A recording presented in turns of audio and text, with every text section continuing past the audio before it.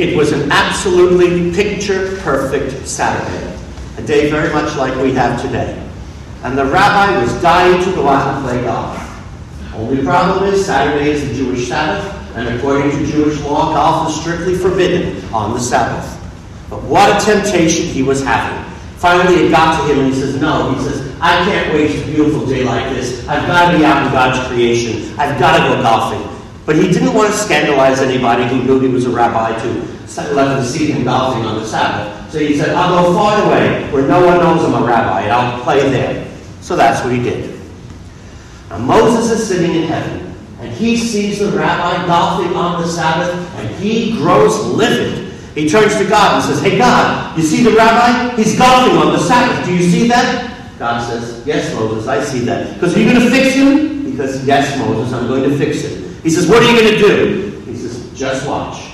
The rabbi gets up to the next hole. It's a par 5, the longest hole on the course. He tees up his ball, takes out his driver, swings, and he hits the ball, and the ball takes off like it's being powered by rockets. It goes further than he's ever hit a ball before. It goes the entire length of the fairway, bounces twice on the green, and into the cup for a hole-in-one. So Moses turns to God and says, you said you were going to fix him. You gave him a hole-in-one and a par 5. How do you call that fixing him? God says to Moses, so who's he going to tell?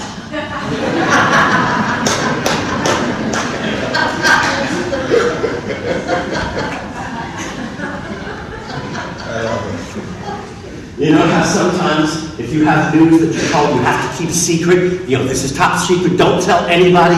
It's like burning inside you. You feel like it's just going to burst out. Oh, I can't stand it. I've got to tell somebody.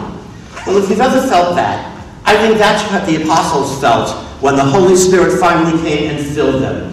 When they finally understood everything that Jesus' death and resurrection meant. Once at Pentecost, they were filled with the Holy Spirit. It made sense for them. Now, they couldn't hold it in. And they literally burst the doors of the upper room where they had been locked in for fear that the Jewish authorities would find them and put them to death just as they had done to Jesus. And they went out and just preached about Jesus to everyone, into the temple areas, everywhere. And even when the Sanhedrin, the leaders themselves, came out, seeing what was going on, rather than shrinking from them, Peter stands up and says, let the whole house of Israel know beyond any doubt that God has made both Lord and Messiah, this Jesus whom you crucified. And you better repent and believe in him, for there's no other name under heaven given to men by which they will be saved. And many people believed. Of course, the Sanhedrin did not. Most of them didn't. And they kept telling them not to preach the name of Jesus. And they basically said, better for us to obey God than men. You are telling us not to talk about Jesus, but God says we have to go out and talk about him. So we've got to obey God rather than you. You don't want to hear about Jesus? You know what? Tough. You're going to hear, he said to them. And even when they arrested them and warned them not to do it, and at one point they scourged them and warned them once again never to talk about the name of Jesus in public. Now this was what they were afraid of. They were locked into the upper room for fear of suffering. Now they got the suffering they were afraid of. How did they respond? Did they say, you see, I told you this is what was going to happen. Look at these wounds on our backs now. How long is it going to take them to heal? Oh, they're killing you. No.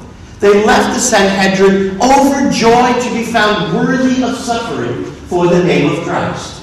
They were now unstoppable because if they suffered for him, they said, well, Jesus suffered for us, we'll suffer for him, and he'll give us our place in heaven. And they were unstoppable. And they went out, and eventually, once St. Paul was converted and added to them, they brought the gospel to half the known world. Unstoppable, these men, because they were not afraid of suffering for the name of Jesus. What a difference being filled with the Holy Spirit, which burned away all of their fear, made in them.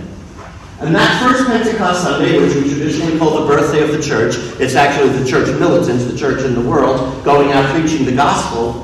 The apostles did that for the rest of their lives, and they handed it on to generations after them, and the generations following, down to our own day. Now today, the baton of faith has been handed to us, and we are told to go out and preach Christ and bear witness to him the same way the apostles did. So how are we doing? Do we find ourselves truly disciples of Jesus? Are we people going out preaching him in word and deed, bearing witness to Christ? Many Christians do, but sadly many others don't. And one of the reasons that the faith is not spread to all the corners of the earth and that the world is not following Christ is because we are afraid. We're often too afraid of people not liking us, people calling us names, or whatever it may be. And we need the Holy Spirit to burn that fear out of our hearts. So if you mention Christ to somebody and tell them I'm a Catholic and that's what I believe, and they yell at us, so what? They yelled at Jesus. They hated the apostles. Well, we were in good company with them. So don't be afraid of it, because so many other people will probably believe because of our word. If the apostles were afraid to teach Jesus, the faith would have ended in the upper room. But because they went out fearlessly, it spread now to the ends of the earth. And you and I are called to continue that and not be afraid. That's what we need to pray for today. Ask ourselves, are we afraid to bear mention to Jesus? Sadly, too many people have convinced us that our religion is a personal thing. We've got to keep it in ourselves and here in churches. Oh, absolutely not. No, we are called by Christ to go out and preach the gospel to all the nations. As St. Paul says, whether convenient or inconvenient, whether popular or unpopular, we need to go out and do that. And you know, we all know people who need what we have here. I wonder how many people just driving past St. Denis as we're celebrating Mass need what we have here, need the peace of Christ, need the understanding that He brings to our lives. And yet they have no one to bring it to them, because there's no one who would say, hey, why don't you come to church? Why don't you start praying again? That is our job. That's what we need to do, to be immersed in the faith and want to share it with others. Nobody will be able to believe in Jesus and follow Him if we don't bring Him to them. And that is our calling, to go out and bear witness to Christ in the world. And so today is the end of our Easter journey. We've been in seasonal time for 90 days. 40 days of Lent, 50 days of celebration during Easter. And tomorrow we return to ordinary time. Will tomorrow be a return to the ordinary? Will we be going back to the way things were before Ash Wednesday? Or have we changed during these days? Have we been filled with the Holy Spirit? Have we come to know what Christ can do for us and bring Him into the world? You know, we have the answer to all the world's problems. The answer is in the gospel of Christ. And yet sometimes people don't follow the gospel because they say it's kind of pie in the sky. Well, sounds nice, but let's face it, that would work in a different world. But the world is not perfect, and people are not going to listen to that, so you really can't follow the gospel. But the gospel is precisely the way to get people out of the evil in the world and start, in fact, making the world work the way Jesus intended it to work. Could you imagine what the world would be like if everybody followed Jesus?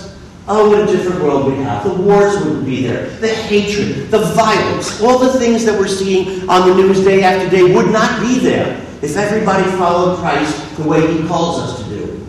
And not following the gospel because the world is not perfect is like being lost and having a GPS, but not using it because you're lost. Well, the gospel is our GPS. It is the way to get us out of the mess of this world that we all agree. I haven't met anybody today who says, oh, the world is going wonderfully, everything's fine. We all lament the things we see in the news and the stories that are coming up, and we all want change to take place.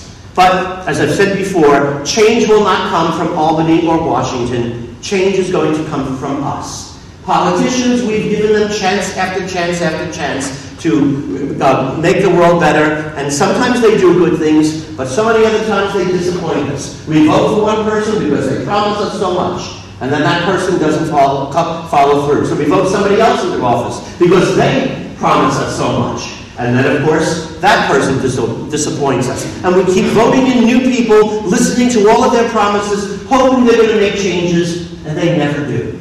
But we never try God. Maybe today is the day we have to say, you know what? We are the instruments of change. If the world is going to be the place we want it to be, it's going to be by Christians bearing witness to Christ, following it out, no longer making excuses for why we don't have to listen to those particular teachings we don't like, or excusing ourselves from why we don't have to follow that obligation, but saying, no, we need God. Lord, I need you in my life. I need you, and the world needs you, and strengthen me. Here I am, Lord. Send me out into the world to be somebody who, like the apostles, will preach Jesus and save many souls. Of course, not only do we have to have our fear burned away, but sometimes maybe we don't have that fire within us, like that good news that we can't possibly keep held in. Maybe our faith is not really a flame within us. Maybe it's only a flicker. And if that's the way we feel it is, then we've got to fan the flames of our faith and get it burning to a fever pitch, so that if somebody told us, don't ever talk about Jesus again, we'd say, no, it's like a fire imprisoned in my bones. I grow weary holding it. No, I can't. I can't not talk about Jesus. I've got to burst the doors of my heart, and I've got to go out and preach it. If we can do that, we will be unstoppable, and so many people will be brought to Christ, and the world will be changed. If we allow ourselves to be the instruments of change through which Jesus works and sends His Holy Spirit to renew the face of the earth. And so today, the day of Pentecost, let today be the day that we finally say, Lord, change us, change me, enter into my heart, burn away everything impure within me, any desires I have, anything that is not pure and holy, and use me now to be your witness to the ends of the earth. And we need to be filled with the Holy Spirit just the same way the apostles were. And so today, at the last day of our Easter journey, now the party is over and the work begins. Now let us pray and ask the Lord to help us to go out and preach Christ in everything we do, and never be ashamed to be Catholic, but to be proud of it, and to live out our faith boldly. And to do that, we pray the beautiful ancient prayer to the Holy Spirit, which I invite you to pray with me right now. Come, Holy Spirit. Fill the hearts of your faithful, and kindle in them the fire of your love. Send forth your Spirit, and they shall be created, and you shall renew the face of the earth. Alleluia.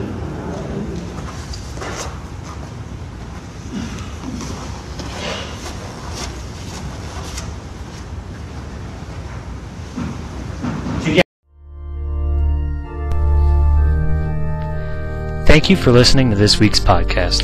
If you enjoyed this podcast, please pass the word on to your friends and invite them to listen. For more materials from Father Carrozza, please visit www.fathercarrozza.com.